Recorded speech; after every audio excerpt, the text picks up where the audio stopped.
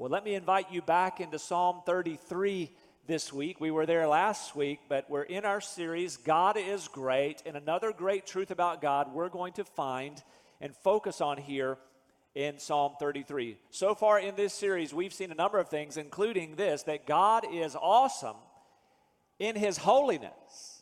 We sang about that again here just a moment ago. God also is awesome in His great love. We've seen also that God is omniscient, knowing all things. He's also omnipresent, being fully present everywhere.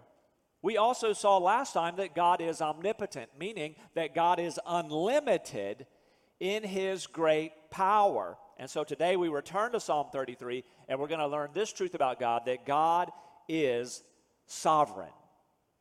Now, the first time I ever heard that phrase, God is sovereign, I was a freshman in college. But I did not hear it from a professor or from a theologian. I heard it from Joy.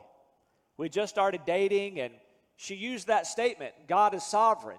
Joy had been a Christian longer than I had been, and I had some catching up to do in my knowledge of spiritual things. I was a believer. I loved Jesus with all my heart, but my knowledge wasn't all there yet. And so she used that phrase, God is sovereign. And you kind of have that knowing look, like, I didn't know what it meant. I knew it sounded right, and so I went back to the dorm room, looked it up. And it's a great truth, and so let's talk about it together, what it is. So diving back into the Word, with that as our topic, God is sovereign, Psalm 33, picking up in verse 9. For He spoke, and it was done. He commanded, and it stood fast. Here we go. The Lord nullifies the counsel of the nations. He frustrates the plans of the peoples. The counsel of the Lord stands forever. The plans of His heart from generation to generation. So yes, God is unlimited in His power, but see with me today, He is also unlimited in His authority. When we speak of God's sovereignty, meaning He rules over His universe and all that takes place in it. Because of God's unlimited power, because of God's unlimited knowledge, God's purposes cannot be thwarted by mere men, nor by nations, nor by demons, or any circumstance. Again, look at verse 10. The Lord nullifies the counsel of the nations. He frustrates the plans of the people. Now notice the contrast. Verse 11. The counsel of the Lord stands forever. The plans of His heart from generation to generation. So notice this. God can intervene and frustrate, nullify the plans even of nations. How about that for God's sovereign authority over His earth? But conversely, nobody can frustrate the plans of God. There's nothing that could happen where God would say, well, I didn't see that coming, and that really throws my whole plans for my universe really into disarray. No one can frustrate God's plan. So this is a clear statement of God's greatness in His sovereignty. God is transcendent. He is above us. He's above all circumstances. So understand this. God has a plan for the universe, including you, and nothing can thwart His plans. This is a very comforting truth here. So here's our pathway today to take on this topic together. So we're going to talk, first of all, about the definitions of sovereignty. Secondly, we're going to look at the declarations of sovereignty from God's Word. Then some demonstrations of God's sovereignty from God's Word. And then we're going to apply this to our own lives. So first of all, some definitions of sovereignty. One source says this. This term, sovereignty, expresses the biblical teaching concerning the absolute, irresistible, infinite, and unconditional exercise of God's self-will over every area of His creation. There is nothing which lies outside the realm of God's sovereignty, including even the evil acts of men. Though God does not approve these evil acts, He permits, governs, and uses them for His own purposes and glory. Another writer said it this way. God's sovereignty is the biblical teaching that all things remain under God's rule and nothing happens without either His direction or permission. God works in all things for the good of His children. These all things include evil and suffering. God doesn't commit moral evil, but He can use any evil for good purposes. And then A.W. Tozer, whom I've quoted a great deal in this series, Tozer said it this way. God's sovereignty is the attribute by which He rules His entire creation. And to be sovereign, God must be all-knowing, all-powerful, and absolutely free. He continues this way. God is said to be absolutely free because no one and no thing can hinder him or compel him or stop him. He is able to do as he pleases always, everywhere, forever. To be thus free means that he also must possess universal authority. Those are some grand, great definitions of sovereignty. Now let's look at how the Bible then declares this sovereignty. And of course, we won't look at all the verses that talk about this. You'll find it throughout the scriptures that God rules over his creation. But how about this sampling here? Psalm 103, verse 19. The Lord has established his throne in the heavens, and his sovereignty rules over all. Job 42:2. I know that you can do all things, and that no purpose of yours can be thwarted. Lamentations 3:37. Who is there who speaks and it comes to pass unless the Lord has commanded it? Is it not from the mouth of the Most High that both good and ill go forth? Proverbs 16:33. The lot is cast into the lap, but its every decision is from the Lord. Proverbs 21:1. This is a great one. It says, the king's heart is like channels of water in the hand of the Lord. He turns it wherever he wishes. Or Matthew 10:29. Are not two sparrows sold for a cent, and yet not one of them will fall to the ground apart from your Father, but the very hairs of your head are all numbered? Ephesians 1:11. This is also stunning. Ephesians 1:11. Also we have obtained an inheritance, having been predestined according to his purpose, catch this, who works all things after the counsel of his will. And then famously Romans 8:28. And we know that God causes all things to work together for good, to those who love God, to those who are called according to his purpose. So these great declarations of God's sovereignty tell us several things about God. First of all, it tells us this, that God did not create the world and then step back from it. God has not taken a hands-off approach to the world once he created it. Neither does the Bible teach that God created the world and only occasionally steps back in. It's not a from time to time God will do a little something in the universe, but mainly he's out, but sometimes he's in. No, the Bible explains it this way, that God is always working. He's always working out his purposes for his glory and for the good of his children in the world. In this world, God maintains full authority over everything, even all the things that happen on the earth. So Job had it right in Job 42:2. I know that you can do all things and that no purpose of yours can be thwarted. God's will, God's purposes could never be frustrated because our God is sovereign. So this truth about God blows our minds, doesn't it? I mean, I don't know how you rank him. The fact that he knows everything blows my mind. He has all power. But his sovereignty will blow your mind. And it also, won't it cause you to scratch your head a little bit? But everything on the earth is not good right now. And so how is God sovereign when there are things like COVID-19 and racial strife and rioting and abortion still in the land and personal tragedies? But yet God's word declares God is sovereign over all. And even when we may not understand how a particular circumstance could possibly fit within his good purposes, nevertheless we come back. We see the scripture declares he is sovereign, and we trust him in this. In fact, to make this point, let's look at some demonstrations of God's sovereignty. And there are many places in the Bible that we could go, but just 3 this morning. We're going to look at a demonstration of God's sovereignty in the life of Joseph. Do you know the life of Joseph? Not New Testament Joseph, but Old Testament Joseph. In the book of Genesis, we read about him. He was a favored son of his father, Jacob. And in jealousy, his brothers sold him into slavery. So you thought your siblings were rough. His siblings were jealous of him, and when they had an opportunity, they thought about killing him. But instead of that, let's be merciful. Let's just have him sold to these traders who are coming through. And we'll tell Dad that he was killed by animals. That was the brothers that Joseph had. And so an evil was done to Joseph. God permitted it to happen. Things got worse. When he then was sold again, he's in Egypt. He's in the house of one called Potiphar, doing pretty well. God's favor is on him. But the wife of Potiphar is making passes at Joseph almost daily. And so Joseph, though being a righteous man, saying, I won't do that. I could not do such a thing to God or to this man who's put me in charge of his household. I won't do that. And so he's righteous, doing the right things. But then on a particular day, the wife of Potiphar grabs him by his cloak and wants him. And once again, righteous, won't have that. And so he leaves his cloak and he flees. And she lies about him. She says, oh, that Hebrew that you brought in here, he was trying to take advantage of me. But I screamed, and I have his coat here. She framed him. She lied about him. A terrible injustice done to Joseph on top of what he was already experienced. And he finds himself now in an Egyptian jail. What an evil injustice done to him.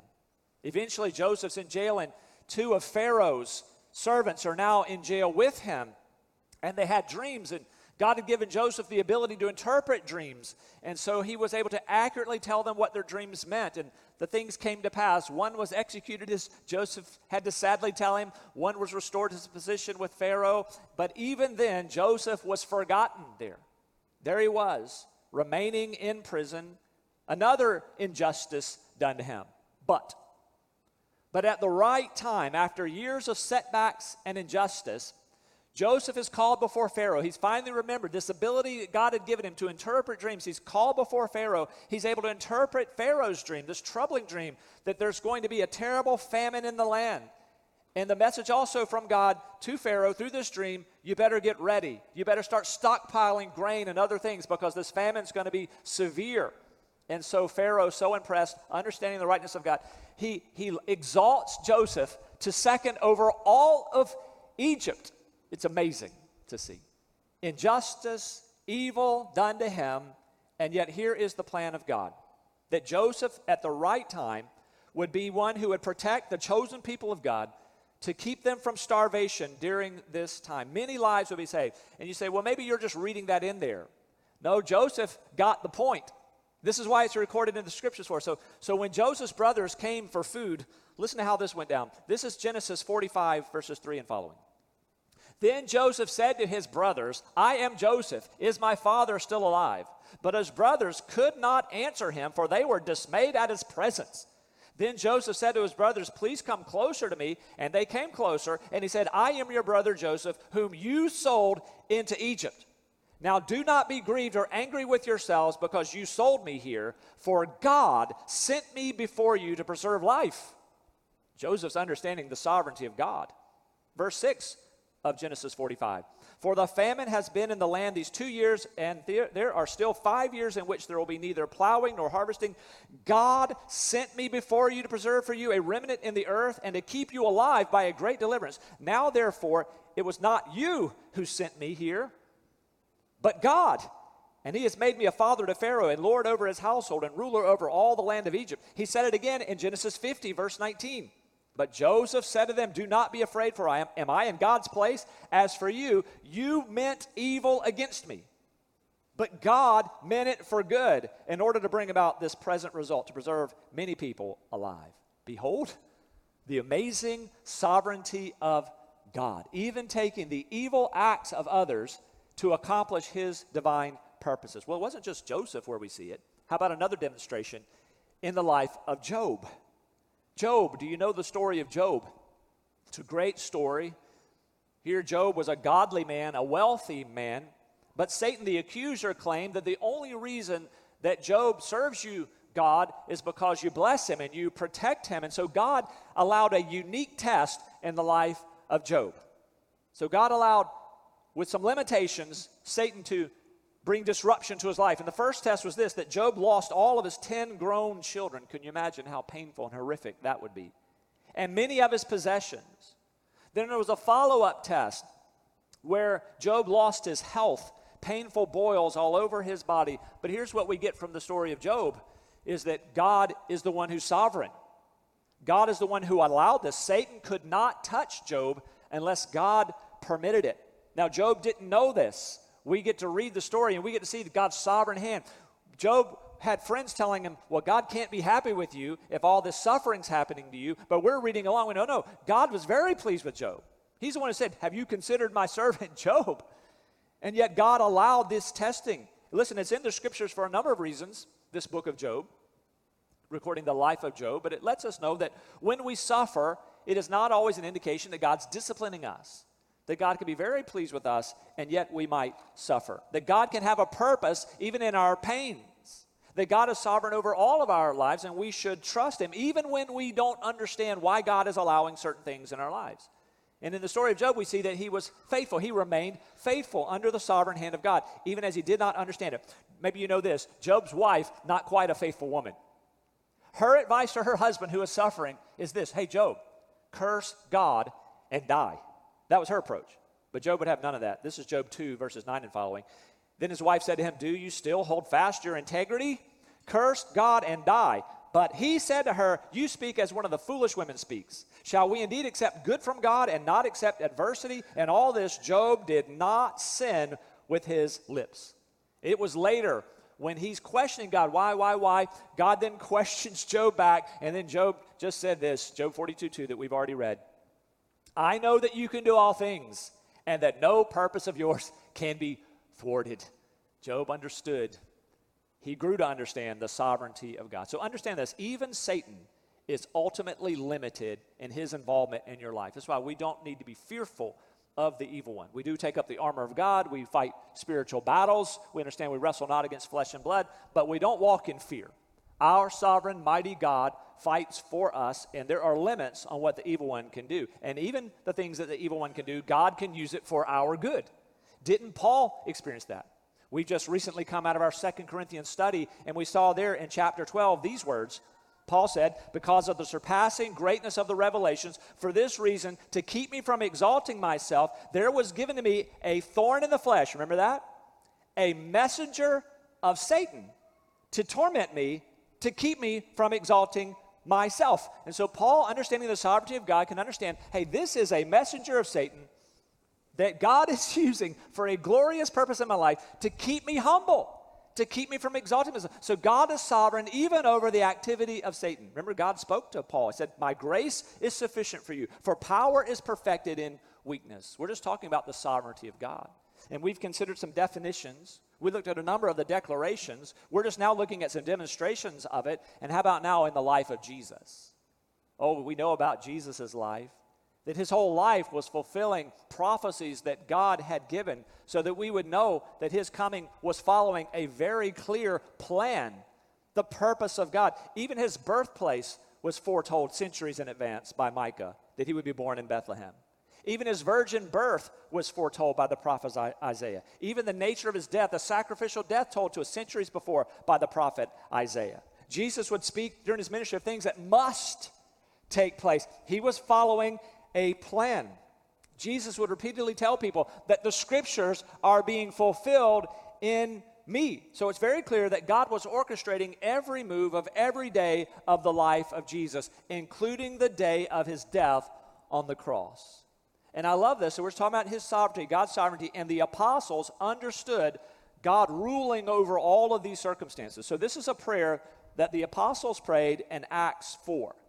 This is Acts 4:27. Listen to this. It's a prayer, and they say to God, for truly in this city there were gathered together against your holy servant Jesus, whom you anointed both Herod and Pontius Pilate, along with the Gentiles and the peoples of Israel, to do whatever your hand and your purpose predestined to occur.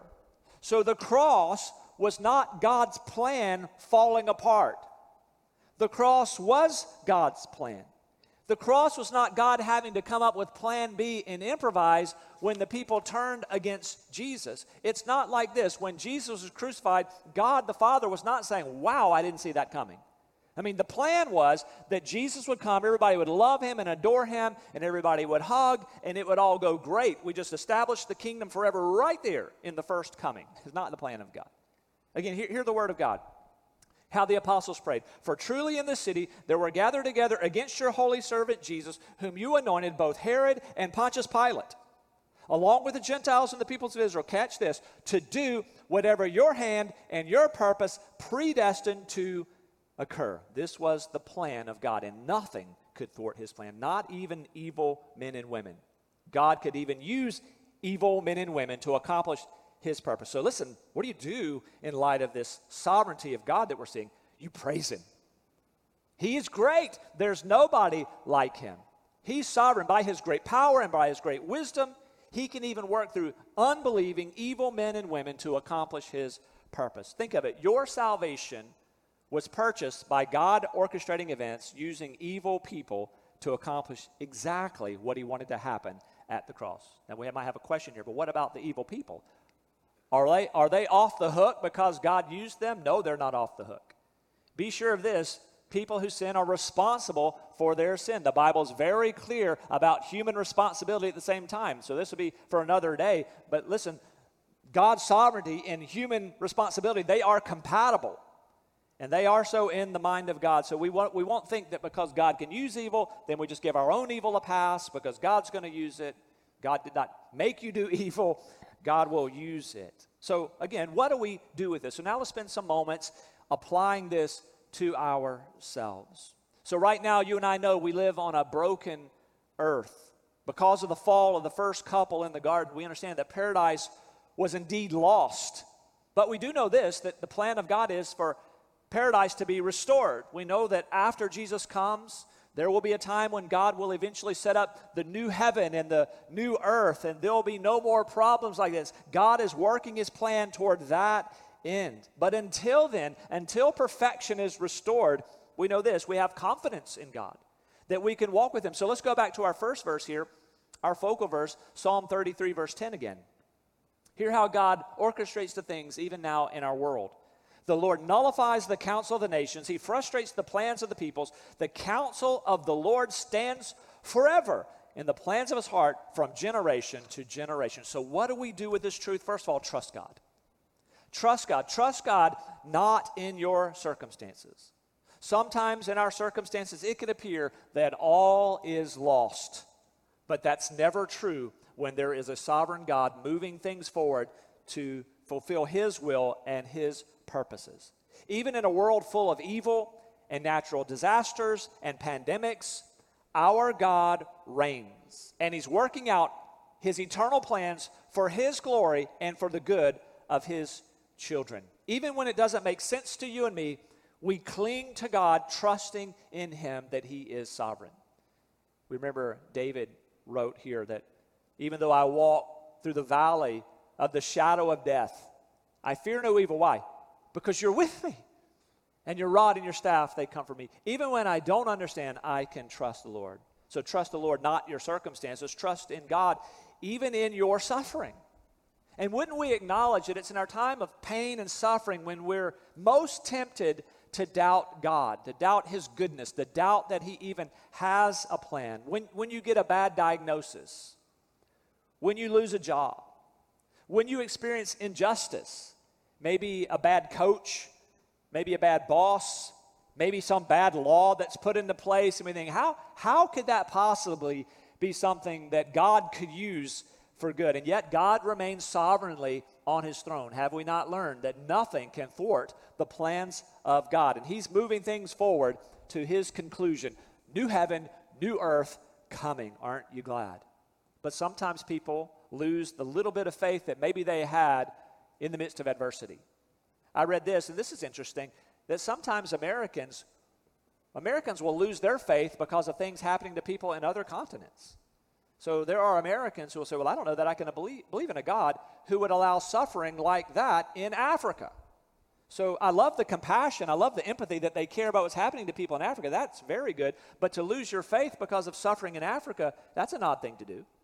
Or some say this, they're Americans and they hear about some difficulties in Asia. I don't know that I can believe in a God who would let that happen in Asia.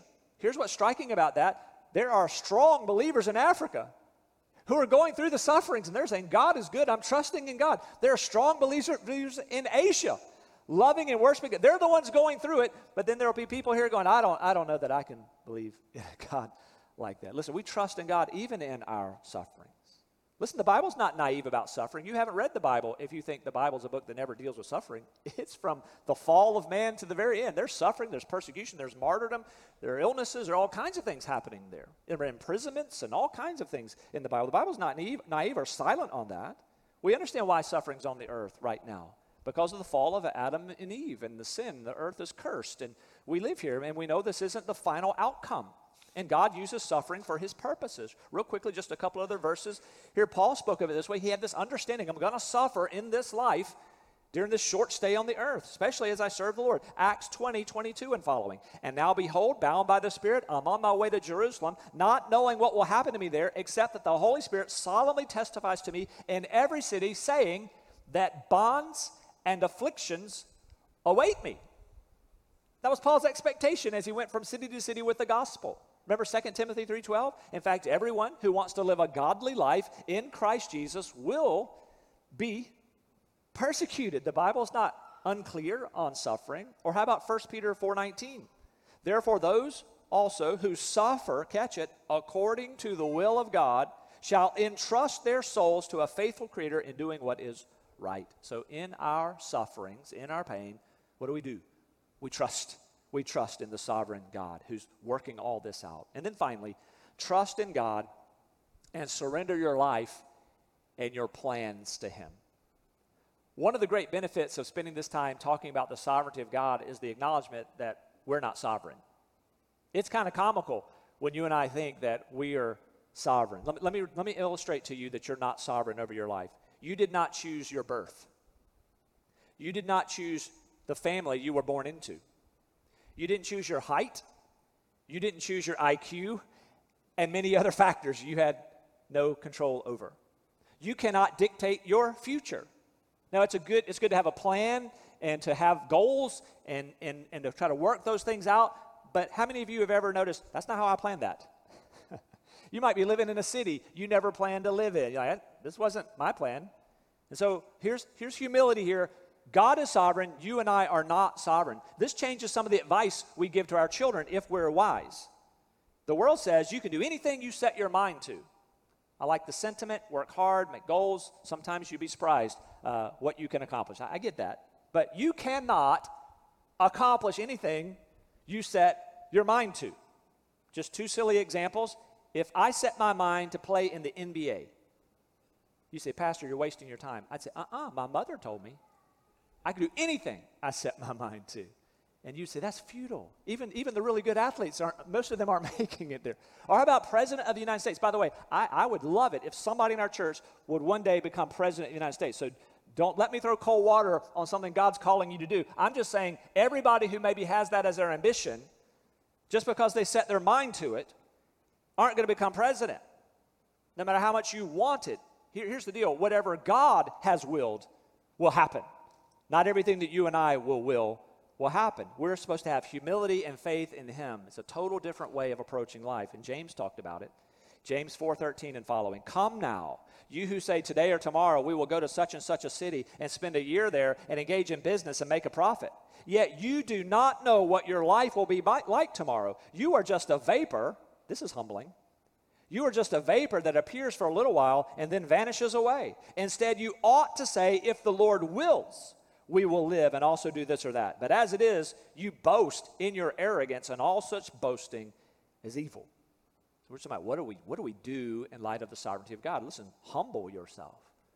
Submit yourself to his leadership, his purpose, his plan. And then here, this comfort for the believer, back to Romans 8:28. It's famous for a reason. Romans 8:28. And we know that God causes all things to work together for good to those who love God, to those who are called according to his purpose. And so let me ask you this. Do you love God? Are you one who has responded to his call to salvation? You've said, yes, I turn from my sins. I'm putting my faith in Jesus. I'm in his hands. Are you one of those? Because if you're one of those, you're a child of God if you've trusted in Jesus. And he says, the promise you, he will work all things together for good. For your good. For his glory, if you're among those who are his children. We've talked about this before, but it can be like a recipe. You think, how could God take this bad thing and use it for good? Sometimes when you're putting a recipe together, you've got sweet things that taste good all by themselves. But sometimes in that same recipe, there's some things that you'd never want to eat by themselves. But you put them together, it's pretty amazing. You even put it under some heat. And even more amazing still, that I would have never guessed, you put those ingredients together, something good happens. And sometimes in our lives, we can look back, oftentimes not while we're in it, but sometimes looking back, okay, I can see some good from that painful thing that I never want to experience again, but something good I can see that is there. Some people use the analogy of a tapestry, so some ornate fabric. If you look on the back side of it, it looks like a tangle of knots and strings going everywhere. Seems to be no pattern, but if you turn it around and step back, you go, oh, there was a design all along. And sometimes in the midst of our suffering and our difficulties, our setbacks, our heartbreaks, we go, I see no plan here. But I hope these scriptures have reminded you our Father has a plan. He's working out his will. He will use even these negative things along with the very good things he's allowing to accomplish his purposes in our life. But the move, trust him. Trust Jesus for salvation and then continue to trust him. Let me lead us in prayer. God, help us now to take these words to heart. God, as we see James here, calls us to a radically different orientation to life, a radically different view of the future. God, we understand you hold the future. And we humble ourselves right now in your presence because you are almighty, all-knowing, full of love. God, you have a purpose and a plan that no one can thwart. And so we just reaffirm our confidence in you. I pray for my brothers and sisters who are going through right now stressful times, painful times. Lord, I pray that you'll enable them by your Spirit to trust you and hold on. God, make us patient as we wait for your good plan to unfold in its fullness. Lord, remind us that we are just a vapor here that vanishes, and soon enough, but not soon enough in some ways, we'll be with you in glory with never another pain or tear or sorrow. Lord, help us to be like those we read about in the scriptures, like Joseph, like Job, like your son Jesus, being faithful even in adversity. Lord, I do pray that you'll save souls today. I pray for it here in this 9:30 service. Lord, together as a 9:30 service, we pray for those at 11 and those who will be watching online. We pray for their salvation as well. We ask in Jesus' name. Amen.